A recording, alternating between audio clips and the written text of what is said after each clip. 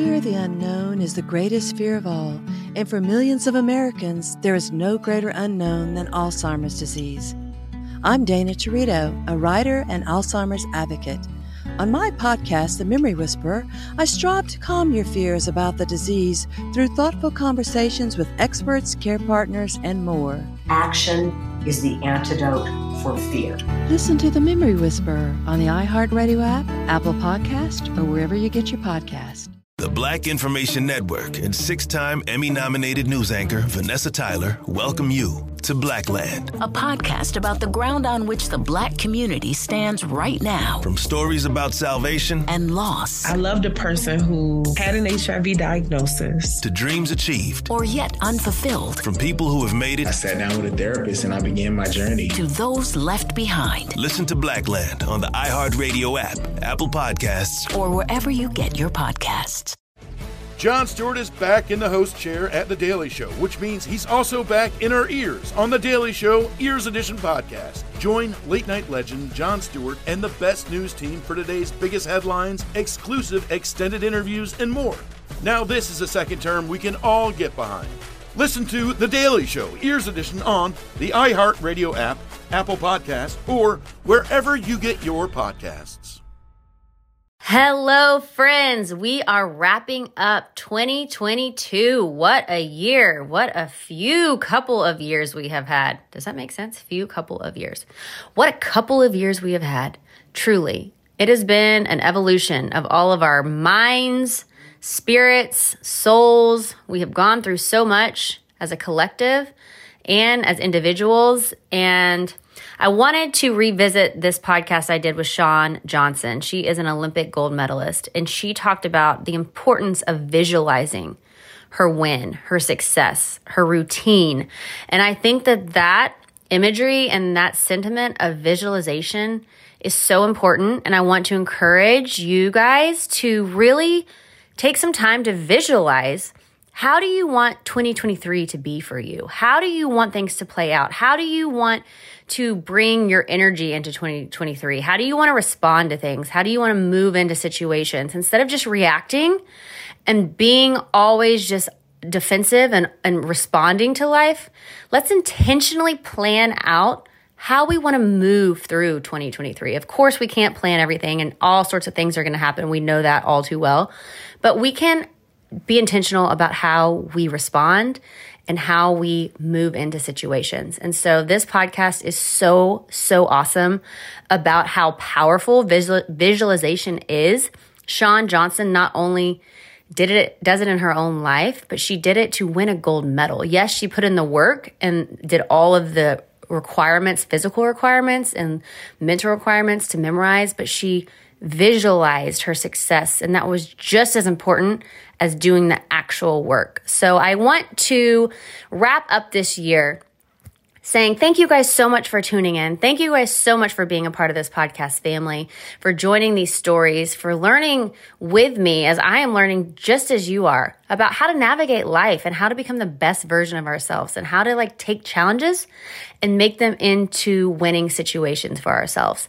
And I really think this podcast with Shawn is such a great way to remember the power we hold in our minds and the power that we have to determine the life we want to live based on the thoughts that we think. So happy holidays. Love you guys so much. And really dive into this podcast and think about how you can visualize success for yourself in 2023. Love you guys.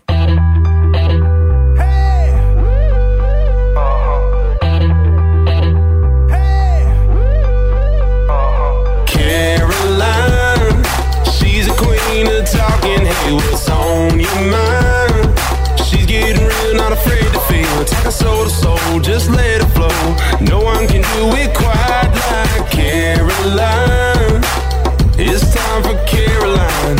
On this episode of Get Real Podcast, I have Shawn Johnson, the Olympic gold medalist. She won a gold medalist when she was so young for beam and gymnastics.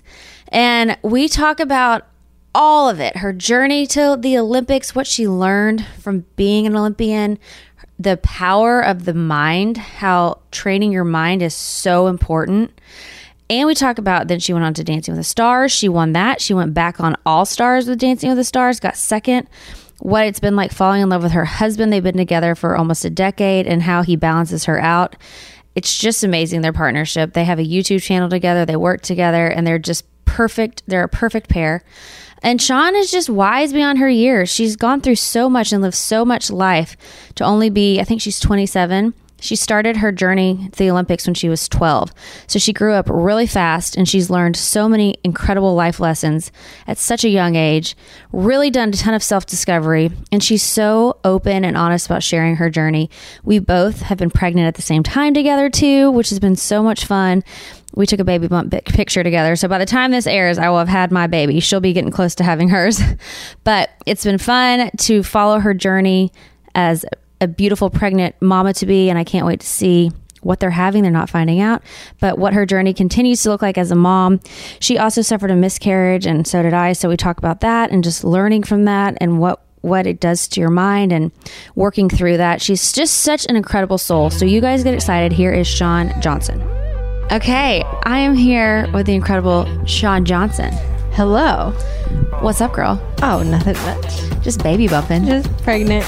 Yeah. 31 weeks. 31. You're 38. 38. This is probably, when this airs, hopefully I will have had a child. Yes. That is the goal.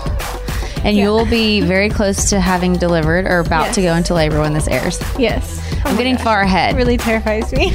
Are you scared about the labor process? Yeah.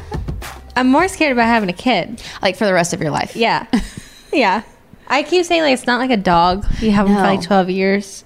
You have them forever. And they like... That might sound really bad to say. No, I hear you though, because it's like they're going to affect your mental well-being for the rest of your life. We're going to care about everything our child does, stress about everything, worry about them. Like I'm already thinking about teenage years. I'm like, how do I deal with like when drinking and boys come into play? And I don't want... I mean, I'm like... And then I think about college, and I'm like, almost don't want her to go to college, because I'm like, college can be crazy. You know, I'd rather just become a musician and live on the road, and people think that's crazy. But I'm like, oh God, but she's going to do what she wants. Oh my, yeah. Do you stress about any of that? Oh, absolutely. All of it. I just stress about like, how do you teach your kid to be a good person? I don't know. I don't know either. Is it just you have to show by example? But then, are we good enough people? I don't know. I don't know. I'm scarred by the whole concept. And isn't it crazy, because we were kind of talking before, like you try so long not to get pregnant. I know. And then because we've both been on a pregnancy journey. Yeah. And I love that you've documented yours. Thank you. It's actually very hard to get pregnant and stay pregnant. Yeah. It's like a miracle. Because we both actually went through miscarriages. How far along were you? I was really early. I was like 8 to 10 weeks. Same here. We were like 7 weeks, 7-8 weeks. Yep. But still, it's one of the most emotional experiences I've personally ever been through. Same. Because you find out you're pregnant, which is like, especially when you find out you're pregnant the first time. Yes. I've never cried so much in my life. Ever. Of happiness or just scared? Everything. All of it. Happy, scared, terrified. And then you kind of wrap your mind around it. Okay, I'm going to be a parent. This is it. And then you lose it, and it's just it's an emotional roller coaster. Mm-hmm. You don't know how to deal with it. What was going through your head when you were miscarrying? Did you take it personal, or what did you think? Because I felt guilty. I was like, what did I do wrong? What did I eat? Like, if I can't even take care of a baby inside of me, how can I take care of a child outside of me? It was just like a rush of guilt. I felt bad for Andrew, because I was like, I lost your baby. It's just like, I know. What did you feel like? And then I felt like my biggest struggle in life is that I'm not good enough. Yep. And so I was like, see, this makes me cry. I think I worked through all my stuff, and then I talk about it and I get all emotional. Also, we're pregnant, so it doesn't matter. It's like, I don't deserve to have a baby. I'm not good enough to be a mom. I thought about all the like mistakes I've made in life. I'm like, is this somehow... I don't know. The world showing me that I don't deserve the baby, and it's crazy what it does to your brain. I know. And then I felt like the universe was telling me, like, just kidding, you're not supposed to be a mom. And it was just like, oh. And then it's like, will I ever be able to hold a baby, like carry one? And then you think about all the people who never can get pregnant. Yep. And it's just like the whole process. It is insane. And then you start trying to get pregnant again, and then it's a whole different rush of emotion of like, do I want to go through this again? Yeah. Am I going to be able to? And then it becomes, instead of just like this happy process, it becomes such a like stressor on your marriage and your life. And oh my gosh, it's just, getting pregnant's hard. It's hard. I know. I felt bad about that because like we tried for like 10 months and I put so much pressure on it, and like when I'm ovulating and make sure you like have sex on this day, and then it's like, that's not fun or romantic, you know? Yeah, telling your husband like, we have to do it now. Yeah. Now. And then he's like, oh my God. Then he gets stressed because it's like, you got to make this happen or we're going to make a baby. I know. Oh, it's a lot. It's a lot. And then you get through it though. Have you had anxiety during your pregnancy? Like that you would lose it, or were you able to like enjoy it? A little bit of both. I feel like every day it's just, I don't know. I feel like it took me a long time, this pregnancy, to like admit that I was pregnant or like bond at all, because I was just kind of like, oh, it's probably not going to last. I get that. And I feel like that lasted a long time. I think like the first ultrasound, maybe not like the 10-week ultrasound, but like the 20-week. That one I like bawled like a baby. I was like, I cannot imagine not having this baby. Yeah, we're gonna be like crying messes on this. I'm gonna start crying. I know, but no, it makes it really hard. Yeah, you're just like in denial the whole time. I know. We didn't even announce that we were pregnant until 19, 20 weeks because I was so scared we were going to lose it. Yep. Too. But then you get all the way to where we are, and it's like the babies can live on their own. And now I'm like, my back hurts. I got heartburn. I woke up last night and threw up because that heartburn so bad. Oh, no. It's like now you're on the other side of it where it's like you feel all the things that go with it. But you're also so grateful to get to experience them. Oh, yeah. I mean, I just started getting like the really bad hip pain at night. Yes. Where my hips are widening or something. I don't know what's going on. And I can't sleep, and then my back hurts, and then I feel like baby's gonna fall out of my vagina. I mean, seriously, like I'll stand up and be like, it's coming out. It's coming out. Do y'all know what it is? We don't. Oh my God, y'all are crazy. Y'all. It wasn't my choice. Andrew didn't want to find out. No, I had the 10-week blood test done, so you could know. I could know. Mallory has my results. So she knows. She says she hasn't opened it. Yeah, right. And your best friend's Mallory Irvin, who is the most amazing Energizer bunny on this planet. Yeah, I don't know how she has so much energy. Oh God, she has more energy than anyone in the world. Yeah, but you have a ton of energy too. Not like her. That's just the way she is wired. Yeah. So, I was her judge at the Miss America pageant. Oh my God, that's how y'all met. That's how we met, and I literally saw her skip across the stage. Not like pageant walk, but like high knee skip. And I was like, she seems fun. She is. We did Amazing Race together, and that's where we originally met. And I've just never met anyone like her in my life. Was it her and her dad on your season? No, it was her third time, and she was partnered with, I forgot who she was partnered with. She had a terrible experience on the season I was on.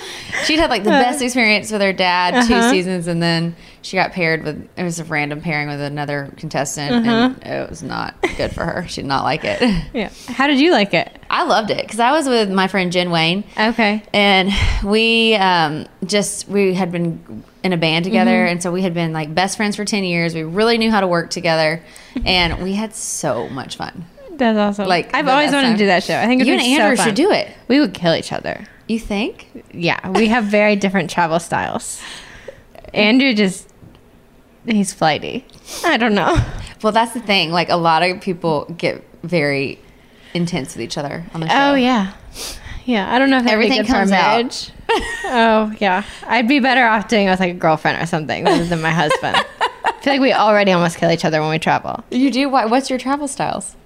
Oh, he forgets he has a flight booked.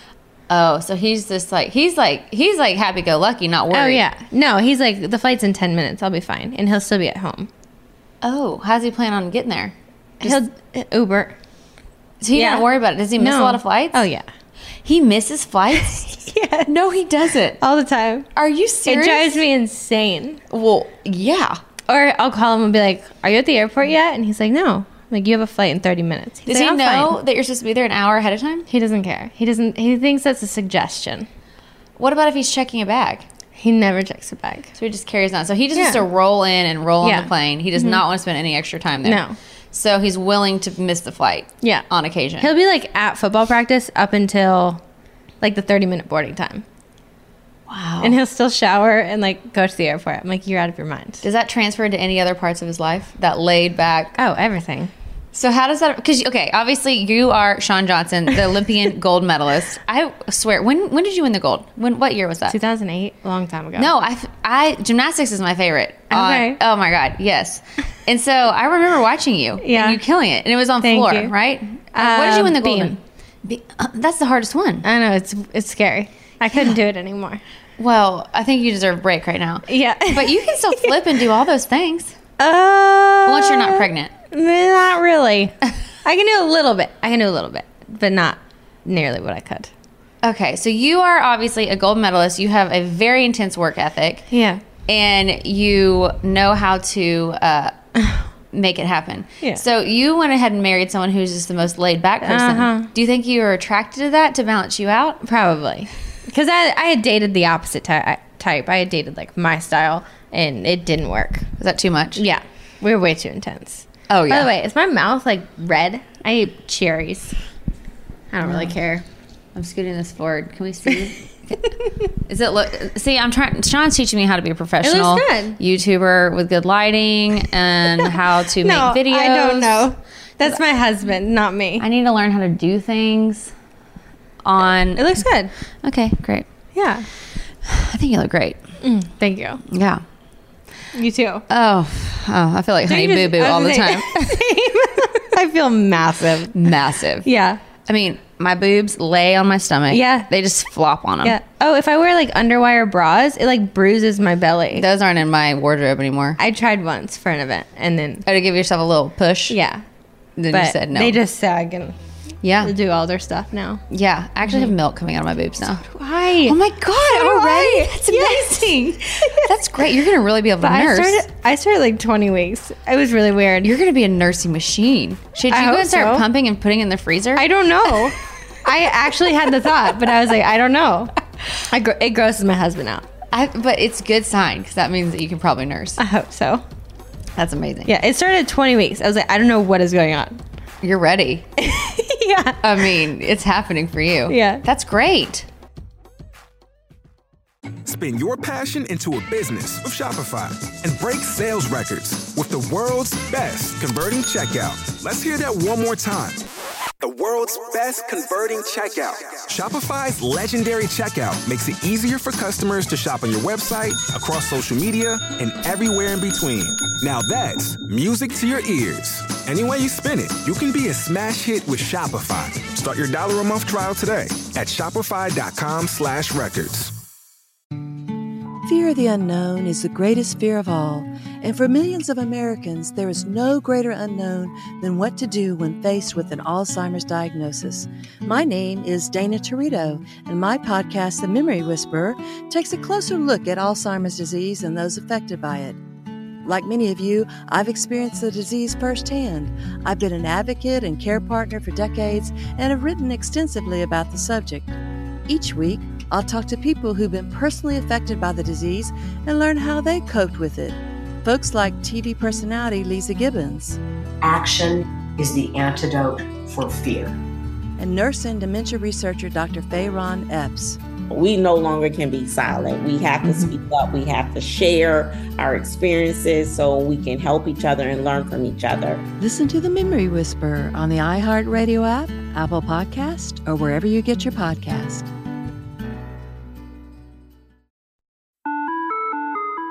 Hi there, I'm Bob Pittman, Chairman and CEO of iHeartMedia. I'm excited to announce a new season of my podcast, Math and Magic, Stories from the Frontiers of Marketing.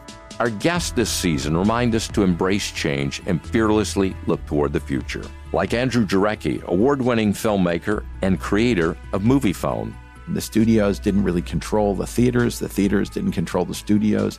And I thought, well, there's a window in here where I could make things easier for the consumer and also make something that would be very useful for the industry. Or Kellen Kenny, Chief Marketing and Growth Officer at AT&T, who installed fiber in customers' houses rather than leading from afar. It is so crucial that you spend time with the customers. That is the best lesson. In these exciting times, we're looking to the math, the strategy and analytics, and the magic, the creative spark, more than ever.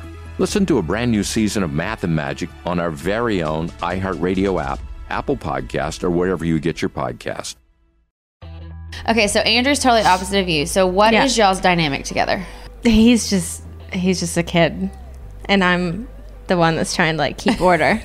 But it's fun because I'm very by nature just very like strict and rigid, and you are. Well, you have to be an Olympian, gold medalist. Yeah. And Andrew's just like the happy-go-lucky fun guy, which brings out like allows me to have more fun in life, which is cool.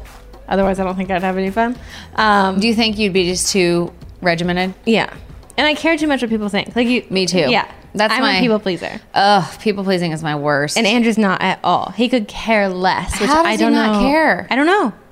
Ugh. He could care less. And he could care less if he's terrible at something, and he could care less if he like fails at something. It's just like something that I envy so much. So he's just like a Labrador. He's just like happy to be here, not worried about it. No. Something doesn't work out, he's going to move on. Yeah. How I would be great. traumatized. So he's really rubbed off on you. And you probably rubbed off on him. I tried. But more is it just an appreciation for the other? Yeah. Like you guys both need each other. We both like push each other outside of each other's comfort zones, which is good. And y'all work together. We do. So talk to me about y'all's family business. It's a smorgasbord of random things. We do YouTube, which sounds weird to say we're YouTubers. I love it. It's great. He has his podcast. And what's it called? Redirected. Because he is a football player. Yes. And he just played again. He just played for the Redskins. Like, but he's played for like 10 different teams. But wasn't this like a big deal that he just played for the Redskins? And it was his first ever season that he's ever played. Okay. So like he's signed 10 contracts. Dang. And he's gone all the way up until season, and then they've released him. And so last year was the first year he made it through season. How was that? Amazing. That's awesome. It was really cool. Because he's never quit. No, never. That's incredible. But for him, again, he could like care less. He's like, maybe I'll go back, maybe not. I'm So like, is how he- do you not know? Is he still doing football right now? He's technically still in like the NFL pool of names, but he's Okay. not on a team. Okay. So how was it that when he played his first game? Because y'all Amazing. documented that too. Yeah, I like cried in the stands. I was so nervous. He's a long snapper. I don't know if you know what that is. I didn't know what that was. I didn't know what it was. Okay. You know the guy who kicks the ball? Yeah. You know the guy who like throws him the ball under his legs? Yeah. That's what he does? Okay. Yeah. Great. I didn't know. I know more about that position than any other position in the NFL now. Yeah. As you should. And I would like watch him from the stands, be like, oh, that was a bad snap. Oh, that was a good snap. I'm like, oh, is he okay? Yeah, I was dumb, but it was awesome. I was a very proud wife. How is that? Okay, because I want to talk about your dreams and achieving your goals, but how is that to watch the person you love the most achieve a dream? It's pretty cool. Having gone through my athletic career already and like been retired, watching Andrew now go through it, there's so many different like experiences that I can parallel.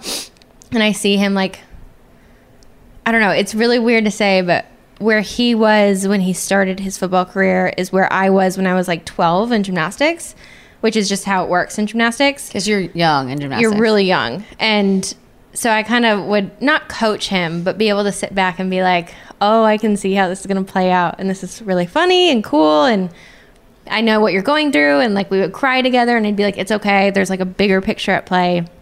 I just remember being at like 12 years old. I mean, I was a child, so of course I wouldn't know what's going on.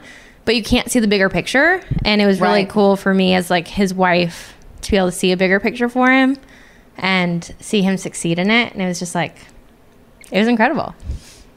I felt like a proud mom, which sounds really weird to your husband. But yeah, you're just so proud of him. What is it like starting your career at 12 years old? And how did you even start your career at 12 years old? So gymnastics is different because I started gymnastics when I was 3, just like you would put. 3? Yeah. Well, wow. I mean, since we're going to be moms. Yeah. You know, like, we'll put our kids in swim lessons someday. Right, yeah, definitely. My parents put me in gymnastics lessons. And you just loved it. And I loved it. And I just kept with it. And I got to be 12 years old and at a certain level where I made it to like a qualifier for the USA national team, and I somehow made it on. So what is the USA national team? It's the team that the U.S. selects from for the Olympics. Okay, so how many people are on that team? 24 total. So is it all over the country? Yeah. So it's like the best 24 people, girls, Yeah. all over the country. Mm-hmm. And then the Olympics picks from those 24 to make how many go on the Olympic team? 4. Wow. Okay, so from 24 across the country, 4 make it to the Olympics. Yes. So you made it? Yeah. Obviously you made it. What does that feel like? Did you freak out when you made the Olympic team were you 12? I was 16. 16. So 24 of those girls, 12 of them are 15 and under, and 12 of them are 16 and over. Just because you have to be at least 16 to make the Olympic team.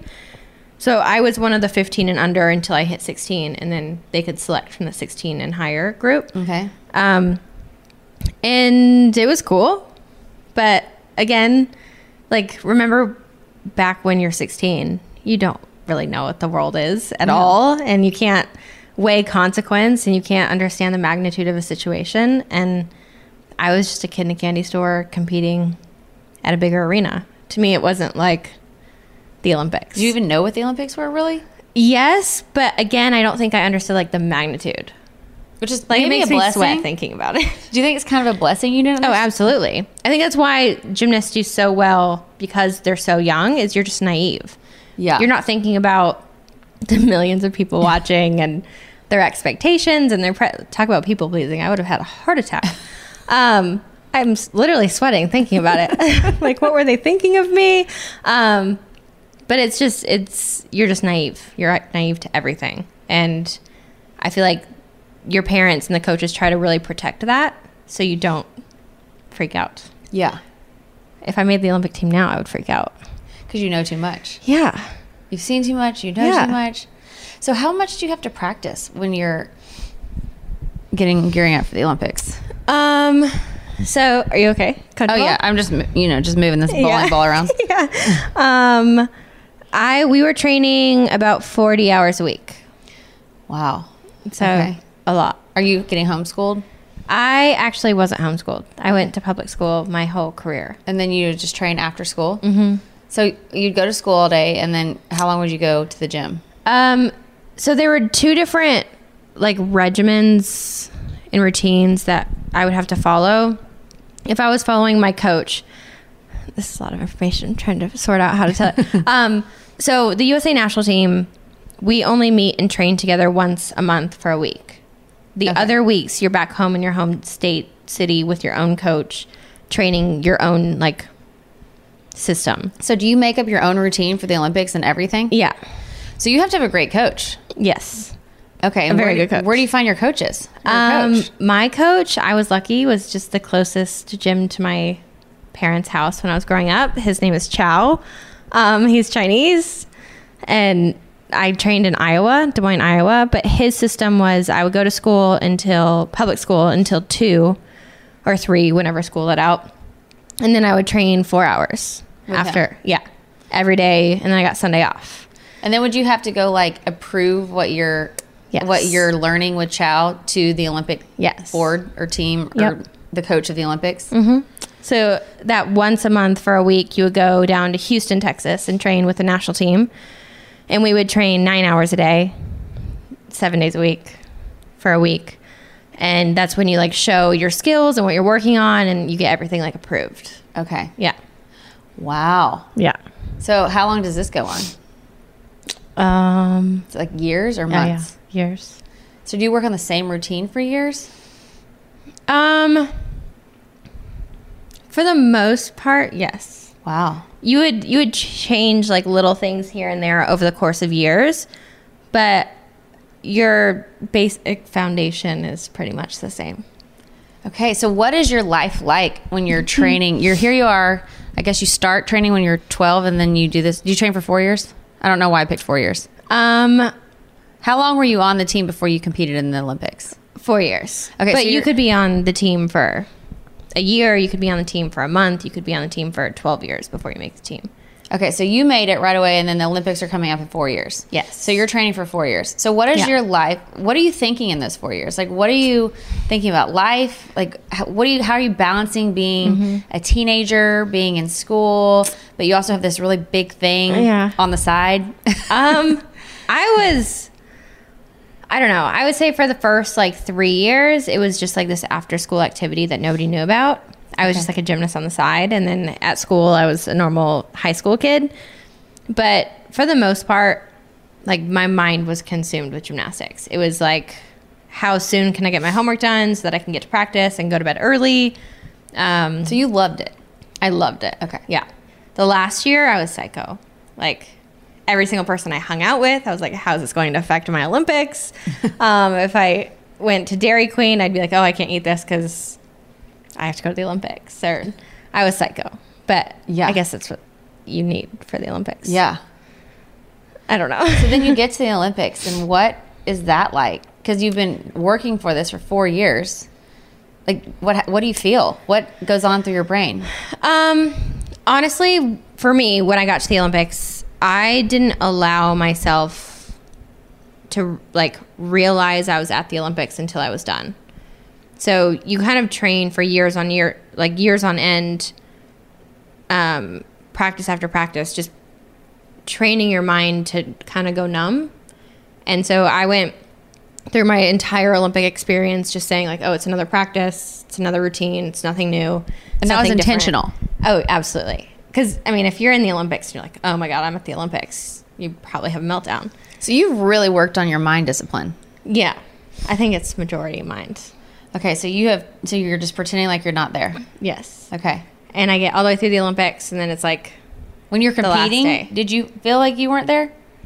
Yeah. That's great. You kind of have to. You have to. I mean, the beam is 4 inches wide. If you're on the beam thinking, oh my God, I'm at the Olympics. So what are you thinking about? Like, do you really want to know? Yes. It's really weird. My coach, every coach is a little bit different, but my coach, just like he would teach you a skill that your body does, he would teach you like every single word for every second you're like on your apparatus of what to think. Okay. So I had like an exact routine in my head that consumed all 90 seconds of my routine. Because he always said, like, if your mind ever breaks and gets distracted, you would fall off. Okay, so what is that routine in your head? What is it? It would be like cues for your skill. Okay. So like reminding yourself to like squeeze your butt or keep your stomach tight, or for every different move you had a different cue. Mm-hmm. So you choreographed the cues as well. Yes. So that's all you're thinking about. Yes. That's actually great. It is amazing because then you don't have time to like be on the beam and look over and see Bob Costas like commentating your routine. Right. Yeah. Genius. Does every coach do that, or do you think I don't think so. I think so. He knew how important the mind game was. Oh yeah. We trained mental more than physical. So we would spend 4 hours in a gym training like your physical skill and your conditioning and your flexibility. But then he would send you home with 4 hours worth of like mental training. How do you mentally train? Like, what does that look like? Okay. So I always tell someone, like, think of a skill of any kind that you do. So whether it's like writing a song or singing a song or performing on stage, and try to picture yourself doing it perfect 10 times in a row. And for some reason, our mind wants us to see us fail and like make mistakes. And it becomes this like muscle of the more you work on it, the more you can kind of visualize yourself succeeding. And the stronger you can get and the more you can picture yourself. And they say that whatever you picture, your body's actually doing. So if you're not thinking, if your mind goes numb, your body should be able to take over into like autopilot and do what you've been picturing. So do you picture the whole thing? Like, would you just picture your whole routine? I would picture, so an assignment from my coach would be go home, eat dinner, go to bed, and then as you're laying in bed, I want you to picture yourself walking into the Olympic arena. He would say, what do you hear? What do you see? How's the layout? What's the floor look like? What's it feel like? What's it sound like? Picture yourself walking up onto the floor and competing your routine. how are you going to salute? What are you going to like say? What are like everything? So you're not, no surprises. Yeah. So by the time you get there, you've already done it a million times. Did it fall into place how you had pictured it? Yes and no. I mean, you could never really picture it, but to a certain extent, like you go so numb by the time you get to an arena that it's like, let's get this over with. Like, I just need to do it one more time. And then it's after you're like back home rewatching it on TV and you're like, holy crap. Like, I just did that. So what does it feel like when you win? A gold medal at the Olympics. Like, you can't get bigger than that. It's the most overwhelming and underwhelming thing I think you could ever experience in your life. Okay, break that down. It's overwhelming because it's everything you've ever worked for. I mean, it's the happiest, the most proud, the most sad you've ever felt because, like, you've reached that epitome of your sport and you're kind of like, what do I do now? Like you've reached the top. Yeah. So I remember, like, literally being on the stand thinking, like, I was sad because I was like, what do I do with my life now? Were you planning on coming back? No. Okay, so once because you won, so you're like, I'm done. Yeah, but then, like, what do you do now? I was 16 years old. I was like, I don't know what to do. You get on Wheaties boxes and stuff. And you start doing brand things. But, like, as far as gymnastics, I didn't know. So it's an interesting feeling, but underwhelming kind of in the sense of, like, people paint that top podium as the greatest feeling you'll ever feel in your entire life. And to a certain extent it is, but you also stand on the podium just like you stood on any other podium.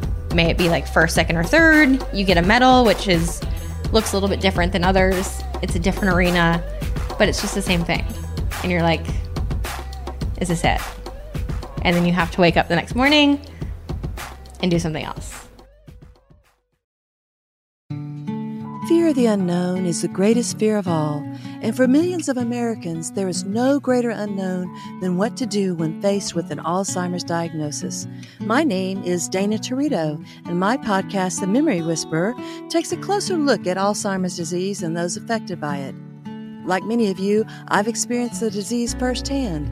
I've been an advocate and care partner for decades and have written extensively about the subject. Each week, I'll talk to people who've been personally affected by the disease and learn how they coped with it. Folks like TV personality Lisa Gibbons. Action is the antidote for fear. And nurse and dementia researcher Dr. Fayron Epps. We no longer can be silent. We have to speak up. We have to share our experiences so we can help each other and learn from each other. Listen to The Memory Whisperer on the iHeartRadio app, Apple Podcast, or wherever you get your podcast.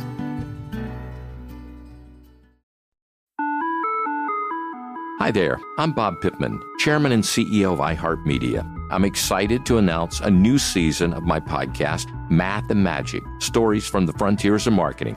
Our guests this season remind us to embrace change and fearlessly look toward the future. Like Andrew Jarecki, award-winning filmmaker and creator of MoviePhone. The studios didn't really control the theaters didn't control the studios. And I thought, well, there's a window in here where I could make things easier for the consumer and also make something that would be very useful for the industry.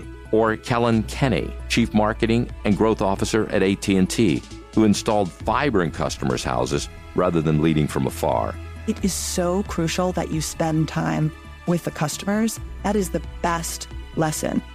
In these exciting times, we're looking to the math, the strategy and analytics, and the magic, the creative spark, more than ever. Listen to a brand new season of Math and Magic on our very own iHeartRadio app, Apple Podcast, or wherever you get your podcast.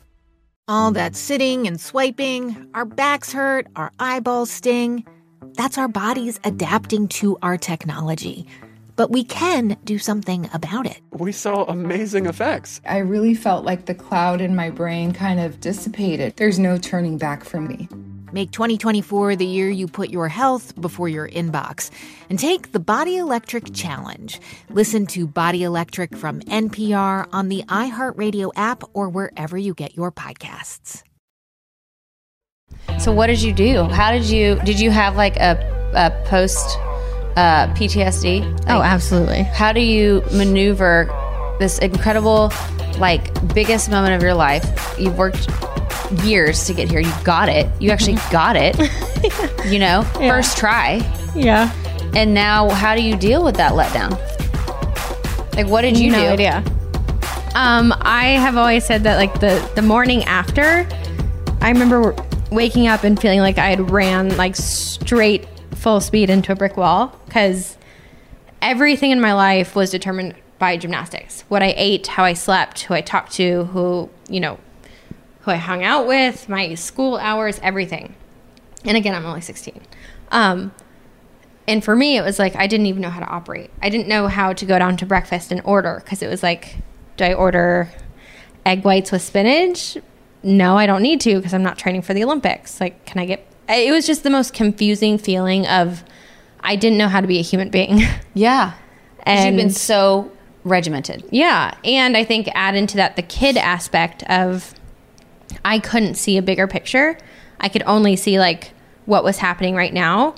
And I didn't have a goal in life. I didn't have anything. So I was like, I felt lost. So how did you start navigating those lost waters? My parents helped. I had an agent at the time who kind of like put me through the gamut of sponsorships and shows. And I kind of did that until I found Dancing with the Stars, which... How old were you when you went on Dancing with the Stars? At 17. So right after, yeah. Was it nice to be in a structured situation it was amazing. again? Because you're like, oh, great, I'm familiar, I'm competing, it's structure, it's intense working out. They tell you what time to show up, what time to leave. I mean, it was amazing. So you're feeling great now. You found a new place to put all of your energy into. Yes. And so I rode that roller coaster. And you won that. I did. I mean, you're just a winner. No. Yes, you are. You win very hard things. You could win Dancing with the Stars. Oh. You could. You haven't seen me dance. You haven't seen me dance? Yes, I have. You've seen someone push me around the floor and tell me what poses to, like, hit. But get me on the dance floor, I start sweating. Yeah, but you have that ability to mentally crush. Oh, thank you. Thank you. So you're so relieved you found Dancing with the Stars. What did that feel like? Did you feel like you'd come home again or something? Absolutely. It was a new sport for me. It was a new Olympics. It was a new goal. I knew how to train. I knew, like, everything. And so I kind of went through that, ended up finishing that, and kind of rode the PTSD again. So now you're like, oh, great, I feel awesome again, but now it's the same letdown. Yes. So you're having this pattern of, like, now you're having huge accomplishments, huge wins, and then giant letdowns, and, like, what's next? Yep. So how do you navigate now the next what's next? So I kind of lived in that what's next lost life for probably another year. This is a lot summarized, but I went skiing on my 18th birthday, tore everything in my leg. Oh, you had an accident? Yeah.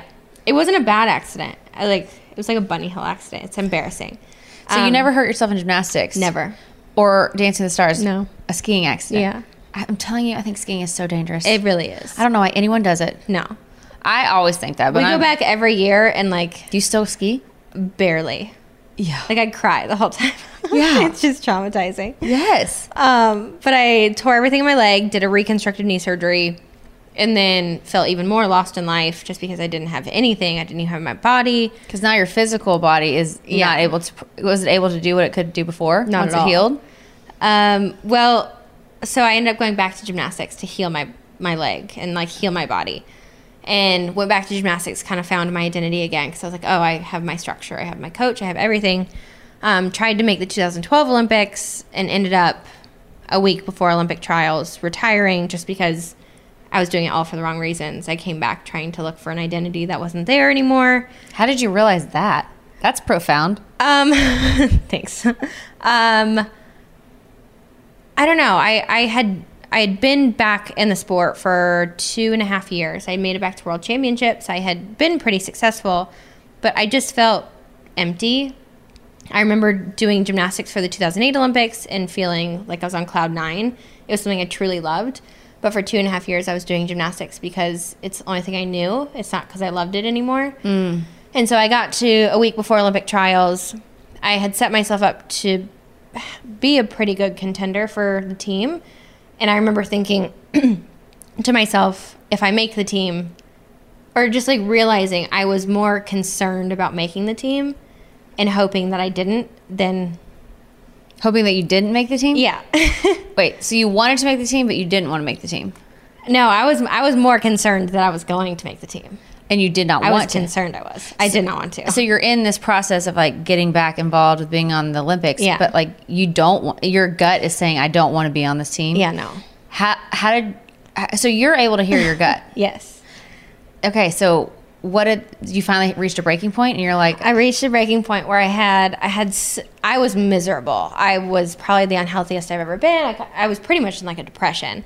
And I remember my parents just saying like... Thanks. I remember my parents kind of watching me struggle and saying pretty much like, as any parents would, like, you have a week left.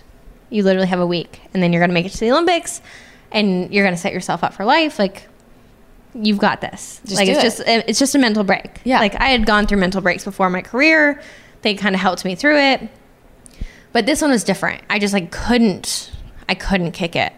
And so I got to the week before Olympic trials and all my heart was telling me was like, I'm done. Wow. I don't want to be a part of this. I couldn't do it anymore.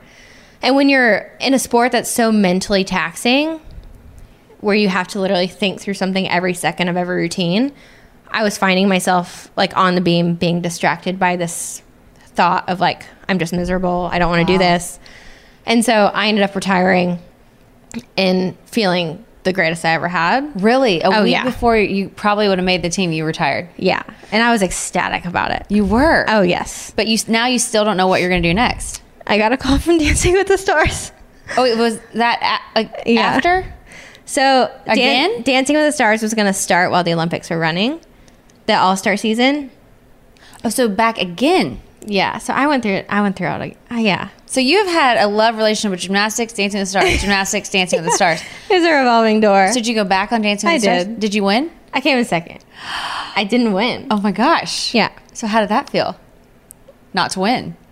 It kind of sucked. But it was fine. I had a blast. And then it was after Dancing with the Stars where I finally was like, I was 20 at the time and able to see a little bit of a bigger picture and just kind of saw myself going through this whole like process again. And I told myself I wasn't allowed to go back to gymnastics. Okay. I wasn't allowed to ski. And I had to like find myself outside of both of those. So you had now lived through enough highs, enough lows, and realized that now you have to get something outside of a organization, like outside of like gymnastics, outside of Dancing with the Stars. You can't just like plug into something. Yeah. You are going to plug into yourself. Yeah. That 20 years old, that is pretty wise to be able to grasp that. Yes.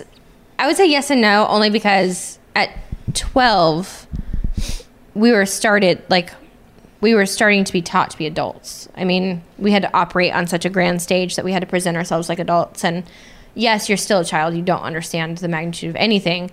But by the time I was 20, I had experienced so much in the company of so many adults, like other Olympians and other sports, that I'd kind of seen people's struggles and talked to them. And I was only 20, but I had talked to Michael Phelps and heard his story and his roller coasters and just learned a lot about the passion of your sport and what's necessary, and was able to kind of see that I needed to step away.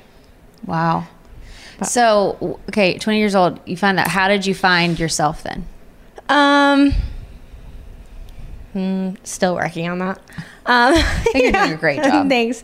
Because how old are you now? 27. Okay. So for the past 7 years, what has been going down in the Shawn Johnson self-discovery? The first thing I did after Dancing with the Stars was I started college, which I had deferred for a while. But I had become certified as a trainer, so I knew how to like work out without a coach. I got certified as a nutritionist, so I knew how to eat as a normal human being and not a gymnast. I kind of like all these things that I was relying on other people to tell me, I would go and kind of educate myself on and be like, okay, I can handle this. I can go into a gym and not flip, but like lift weights and just be normal. Kept working, kept doing motivational speaking, and then I would say, honestly, the best like self-discovery was meeting my husband. He was just able to like cut through all the crap, and he's like, I don't care about the gymnast. I don't care about anything. Like, who are you? And what did meeting him do for your soul? Made me just feel comfortable in who I was. I feel like for so long, especially coming from gymnastics. Gymnastics can be really, I feel like, dangerous as a sport because it's a sport that literally teaches perfection. Yeah. When a score is literally a perfect 10 and that's all you strive for, it can... And it's subjective to people's opinions. Oh, yeah. Oh, yeah. Like, you can actually be deducted on how you look. Wow. It's a brutal sport that way. And I felt like I was living my life trying to attain perfection. And my husband was just like the first person who was like, I don't want perfect.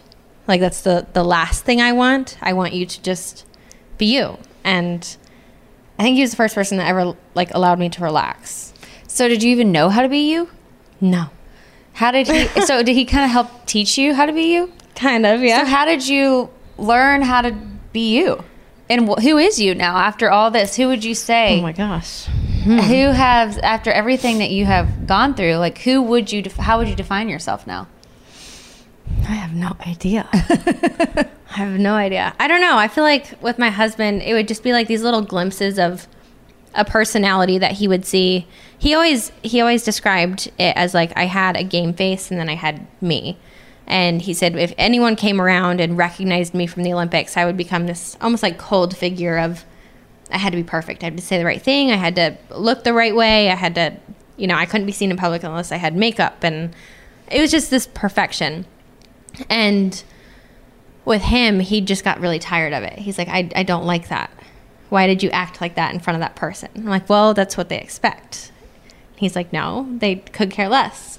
And he would just like challenge me all the time to not put on a facade that was politically correct. And as for who am I have no idea. Was that hard to not put on a facade? How do you break that? Because I kind of get that on a very different level of being like in a band forever and being on. Oh, yeah. Like, you know how to just like turn it on. Oh, yeah. Give people what they want. And especially, you said you're a people pleaser. Me too. Being a people pleaser on top of it, you can kind of read someone's energy and see what they want. Yeah. And like how they want you to be. So it's exhausting. Yeah, it's exhausting. And I think I still struggle with it. Me too. I mean, I think it's probably something. Oh, yeah. That'll always be something to work on. Absolutely. But I think the way that I started to work on it was no matter what event I would go to or where, I had to be where I would usually be on, I would take my husband with me. And it was always this like comfort of I'm okay to act like me in front of him. And he wants you to act like you. Yeah. And I can look at him for reassurance, like, you're good, just be you. And I'd start to like turn on again and he'd be like, you're fine, just be comfortable. You don't have to do anything like, I don't know. It was just, he's just been my like token. I don't know. How amazing is that? He's awesome. Yeah. So what have you learned, like the highs and the lows of being an Olympic gold medalist and spending all this time? Like, what would you say are the greatest assets that you learned from this intense journey of perfectionist to what have you learned that you maybe it was a low, but it's still a lesson? Wow. I think one of the greatest things, it's the most cliche and cheesy thing you could ever, like, you learn as a kid, but truly hard work pays off, and you cannot succeed by being perfect. I mean, it just will never happen. One of my favorite things about gymnastics, even now I get to work with like a lot of young kids, is it's the most humbling sport you'll ever be in. You literally have to fall on your face before you can like succeed. Like literally. Yeah. Or split a beam or break a bone. I mean, which sounds terrible, but it just teaches kids that like you have to fall in order to attain success, which I think was the greatest lesson for me to learn as a kid. But even through like the hardest times, I would say something that I learned like during my comeback when I tried to make the 2012 team was a lot of times we get pressured just by society and other people to do what other people want, people pleasers. I had so many people who said, this makes sense for you. Just finish out the week, make the team, do all of this. And you can so easily fall victim to doing something that you don't love. And that's miserable. And I think it took a lot of very hard lessons multiple times, multiple Olympics, multiple Dancing with the Stars, to kind of learn that about myself and learn that it's okay to say no to people and truly just like follow your own heart. Because I don't think you're benefiting anyone unless you do that. But it's hard to walk away from such big things. Like these things that you're walking away from, it's not like, oh, I'm just going to walk away from like a job interview opportunity or like, I don't know, something even that feels big. Like I can't even imagine. You're walking away from the Olympics. I mean, that's huge.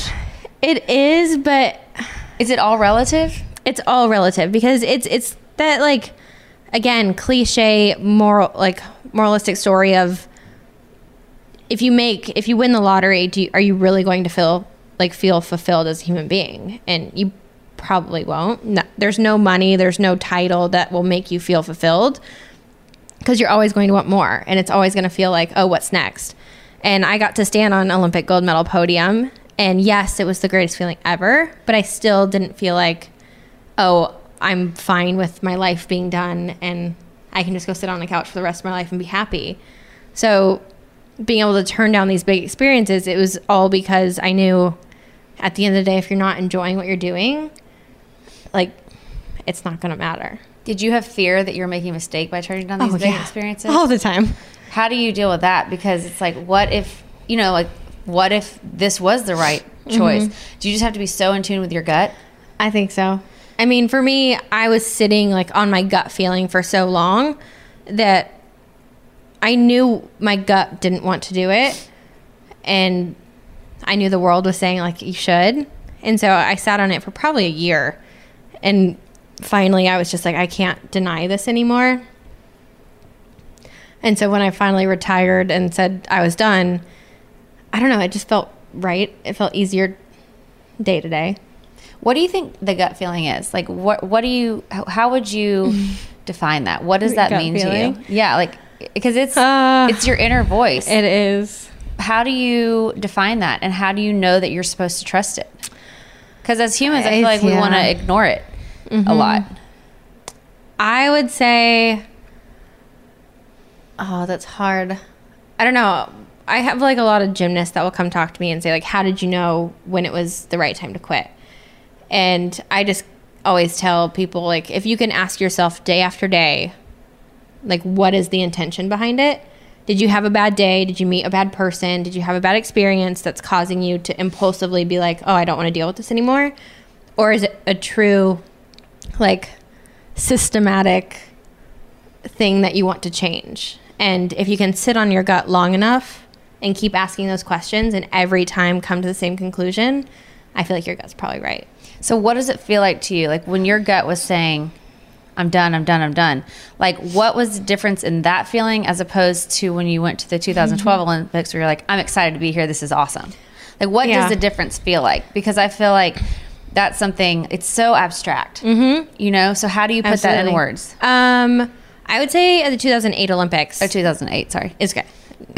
I forget sometimes. I'm like 2000, 2004. At 2008, I had gone through injury. I had gone through failure. I had meets where I fell flat on my face. I had a lot of hardships, but they didn't feel like hardships to me. They felt like just challenges that I had to somehow figure out and get through.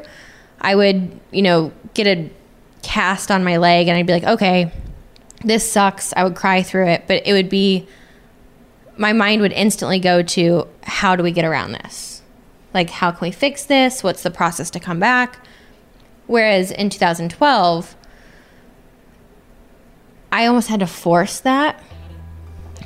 And it became more taxing trying to get the motivation to even show up to practice than it was getting the motivation to, work through a challenge. Challenges to me, like roadblocks. I had a sprained ankle in 2012 and it was life, like career ending to me. And I almost felt relieved by it. I don't know. You can just you have to be able to take a step back and really look at your feelings and understand a bigger picture. Fear of the unknown is the greatest fear of all, and for millions of Americans, there is no greater unknown than what to do when faced with an Alzheimer's diagnosis. My name is Dana Torito, and my podcast, The Memory Whisperer, takes a closer look at Alzheimer's disease and those affected by it. Like many of you, I've experienced the disease firsthand. I've been an advocate and care partner for decades and have written extensively about the subject. Each week, I'll talk to people who've been personally affected by the disease and learn how they coped with it. Folks like TV personality Lisa Gibbons. Action is the antidote for fear. And nurse and dementia researcher Dr. Fayron Epps. We no longer can be silent. We have to speak up. We have to share our experiences so we can help each other and learn from each other. Listen to The Memory Whisperer on the iHeartRadio app, Apple Podcast, or wherever you get your podcast.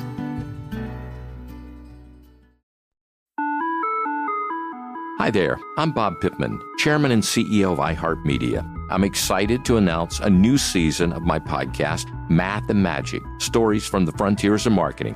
Our guests this season remind us to embrace change and fearlessly look toward the future. Like Andrew Jarecki, award-winning filmmaker and creator of Moviefone. The studios didn't really control the theaters didn't control the studios. And I thought, well, there's a window in here where I could make things easier for the consumer and also make something that would be very useful for the industry. Or Kellen Kenny, Chief Marketing and Growth Officer at AT&T, who installed fiber in customers' houses rather than leading from afar. It is so crucial that you spend time with the customers. That is the best lesson. In these exciting times, we're looking to the math, the strategy and analytics, and the magic, the creative spark, more than ever. Listen to a brand new season of Math and Magic on our very own iHeartRadio app, Apple Podcast, or wherever you get your podcast. What do you do with feeling like you're letting people down? Oh, gosh. How do you deal with that? Because you probably felt like you were letting people down walking away a week before they announced who's going to be on the team. How do you, especially as a people pleaser, how do you do that? I stayed in gymnastics probably a year longer than I should have because I was terrified of letting people down. I had my dad, who was like my number one cheerleader my whole entire career, just saying like, you know, don't quit, and just those like stereotypical dad things that dads say. And he was so proud and he loved so much to watch me compete. And I had my mom and I had my sponsors and I had my agent. I had contracts for like Nike and Coca-Cola and all these people. It's a lot. A lot. And the fear of letting them down is consuming. Like, that will keep 99.9% of the population from ever doing it.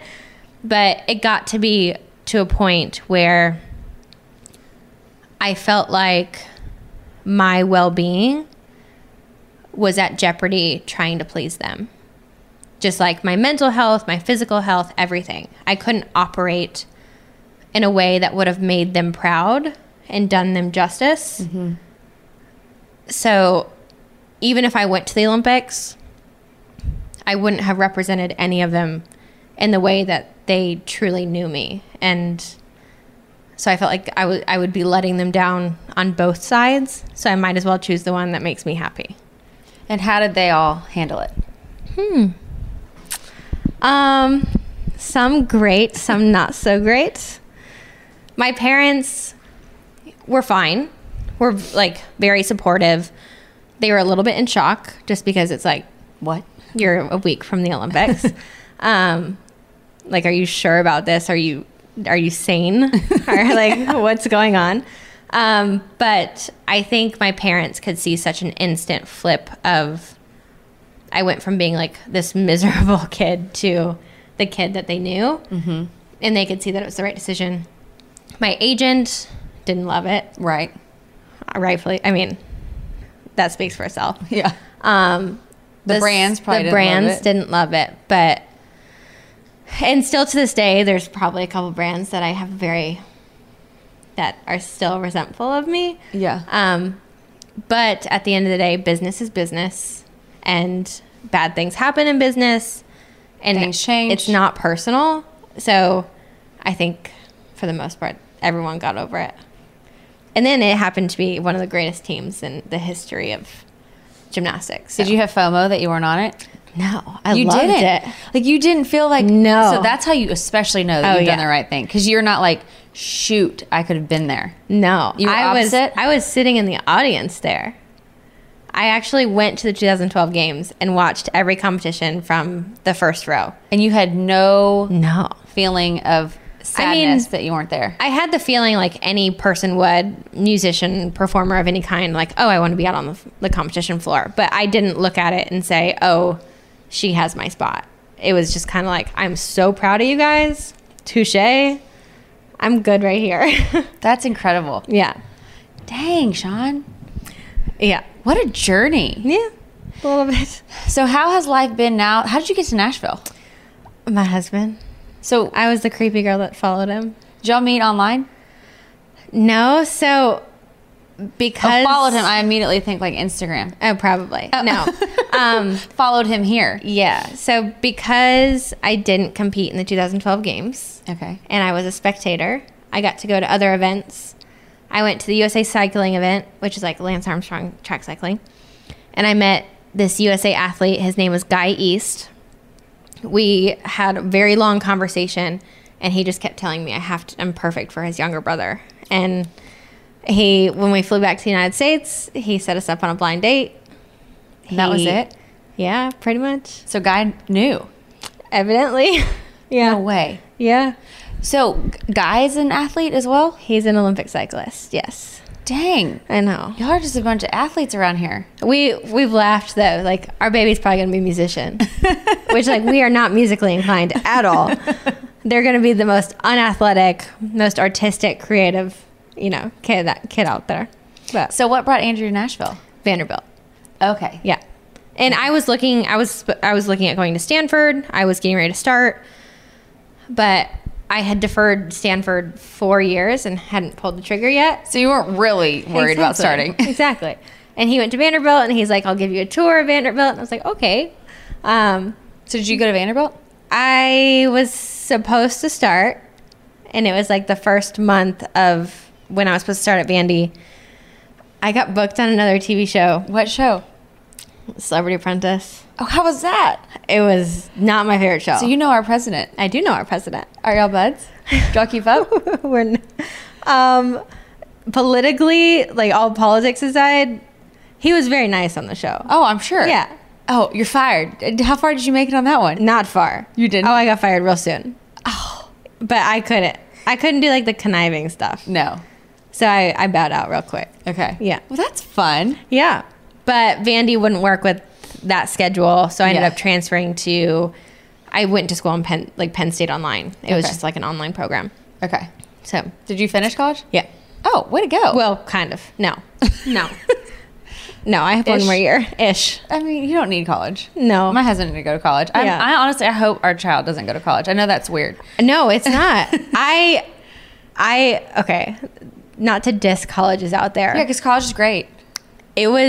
I've never been more mad at life than doing online college. Oh. I was like, you are eating my money for no reason. And this is a bunch of crap. Yeah. Like, just for a piece of paper? Yes. I got so annoyed with it. I know. I mean, I feel like, yes, if you want to be a doctor or if you want to be a lawyer. Absolutely. Or something like that you need the structured school system for, go for it. But no. Not everyone needs to go to college. No. Especially if you know your passion. Yeah. Or especially like if you you've had all these things happen to you that you're not really needing college for a career. Yes. You know? I was, again, though, people pleaser. I was the kid in school that had an absolute meltdown if I didn't get straight A's, and I wanted to be a doctor. I wanted to be a surgeon. I wanted to go to Stanford, and then gymnastics kind of threw a wrench in that. So then studied psychology and threw a lot of money away for online tests that I could Google the answers of. I was I was so mad. Oh my gosh. I was so mad. So what has life been like for you in Nashville? Awesome. What do you love Nashville about it? So I came from Des Moines, Iowa, where it's just like everyone knows everyone, and any type of name, it makes it really difficult, which is a beautiful thing. Like, I love Iowa, not to diss Iowa at all. Right. But Nashville just became this place where I could be my own person. There's so many people who've had success and like amazing things happen to them, and everyone like respects and loves it, but no one cares. No one cares, which I love. Yes. I loved how I could go grocery shopping for the first time and someone wouldn't stop me and say, oh, you know, how's your mom doing? And how's, you know, Westridge Elementary and just like all this stuff. It was great to blend in for a while. And it's such a good community. It's such a good community. It's a very small community, which I love. But again, it's like nobody cares. No. Which is cool. So what have you found out about yourself now? Because we kind of were talking about this earlier. I was trying to get you to really define who you are now, which is a hard question. Because who can do that? Yeah. But like after Olympics and gymnastics, after Dancing with the Stars, after falling in love with Andrew and him helping to bring out this other side of you, realizing that you don't have to be on all the time, like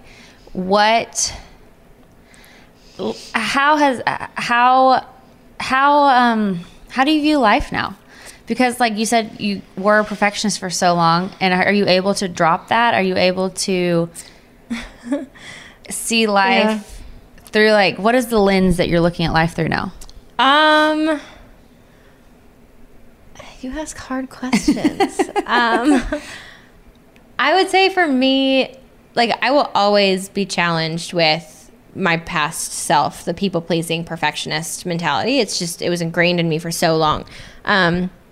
But with the help of my husband to just kind of like keep me on track, I feel like I view life as just, I don't know. I feel like I'm very like anti what the world has to say. And I hope that sounds okay. But I feel like social media, just kind of the world we live in, everyone's trying to tell you who you are. And because I went through so many roller coasters of trying to please people and never succeeding, I'm constantly trying to just do my own thing and show the world that that's okay, even though like inside I'm kind of having meltdowns all the time. I'm like, what do they actually think? I'm reading all my Instagram comments like, oh my gosh. Did you read through all of them? Okay, this is really bad. We have a lot of really young kids because of gymnastics who follow us. So I read every single comment to delete anything that I don't want a kid to read. That's sweet. It's sweet, but it's such torture. It is torture. I hate it. Probably for the most part, though, people are nice. For the most part. But then you have those people who like... And it's easy to hang on to the bad ones. Oh, I only hang on to the bad ones, obviously. Isn't that crazy? People can compliment you a million times and one person say something mean, and that's the only thing you'll remember. I know. I know. Yeah. But I'm constantly trying to like set an example for kids of like, don't listen to the world. What are your views on social media? I hate it and love it. I hate majority of what it stands for because it allows people to sit behind a screen and have no interaction with people and no consequence to their actions.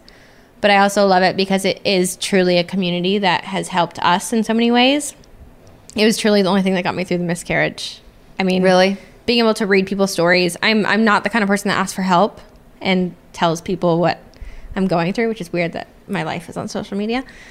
But being able to read people's stories and hear how they got through it and have that community really helped me, which I saw for the first time the good side of social media. But I don't know. I don't know what I think of it, really. I'm right in the middle. What do you think about being a mom? Like, what are your fears and what are you most excited about and what are you most scared about? I'm scared about everything. Literally everything. We went to a baby class last night and they're like, what do you want to learn? I was like, everything. I don't know anything. Literally scared about everything. How do you teach your kid to be a good person, a nice person? How do you teach them not to listen to the world and not to conform to all these dumb societal pressures and expectations we have? And if we don't know what we're having, so like if it's a girl, what is she gonna have to deal with? And if it's a boy, what is he gonna have to deal with? And I don't know. What are you most excited about? Right now, holding our baby for the first time. Oh my God. Like I can't even imagine like actually holding the baby. I know. And it's getting close. Yeah. I feel that same way. It's like, it could be today for you. I was hoping it was going to be yesterday. I had told her that we were going to come on the 22nd and she didn't do it. So she's obviously not listening to me. The wives' tales, like squats. Okay. I asked a lot of people. Castor oil. Castor oil apparently makes you poo, it makes your baby come. Which I would do it. Fine with that. I would do it. Evening primrose oil. Taking that. Red. Do you have some? Yes. Okay. I was going to say I have a whole bottle if you want it. Oh, great. I'm not taking it right now. You're just ready. I'm ready. Yes. Raspberry leaf tea. Yes. You need to go see an acupuncture. Gil. Yes, Gil. We have this great acupuncturist. Gil. I need to go to him.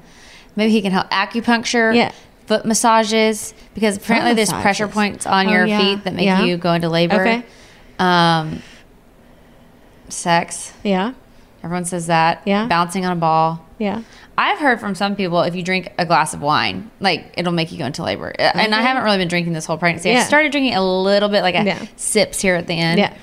I don't know. I'm not endorsing that one. Everyone who is, yes, whatever, it's fine. Don't drink wine when you're pregnant. But I made the mistake of on a vlog one time showing that I had like a couple sips and hell broke loose. Oh yeah, yes. Not endorsing it. No, not endorsing it. But I mean, I have heard from multiple people it's totally fine if you have a little bit of wine. Yeah, but my doctor would even say. But everyone, you do you. Yes. I don't know. Those are kind of the top ones that I've heard. Have you heard anything else? No. I'm trying to keep baby in right now. Yeah, you want to keep baby in. Yeah, baby's got to cook. Yeah, baby's still cooking. Yeah. You just need to have a day of like where you do all of it. I know. I'm going to talk to my gynecologist about the castor oil. I'm kind of nervous about that one, but if she gives it the go ahead, I think You've had friends that have done it. I've had friends that have done it and had great success with it. So it just like lubes everything up. Lubes everything up, cleans everything out, gets the contractions going. I mean, you know, I don't know. We shall see. Yeah. Okay, so I wrap all my interviews with Leave Your Light. Okay. So you obviously are such an inspiring person. Thank you.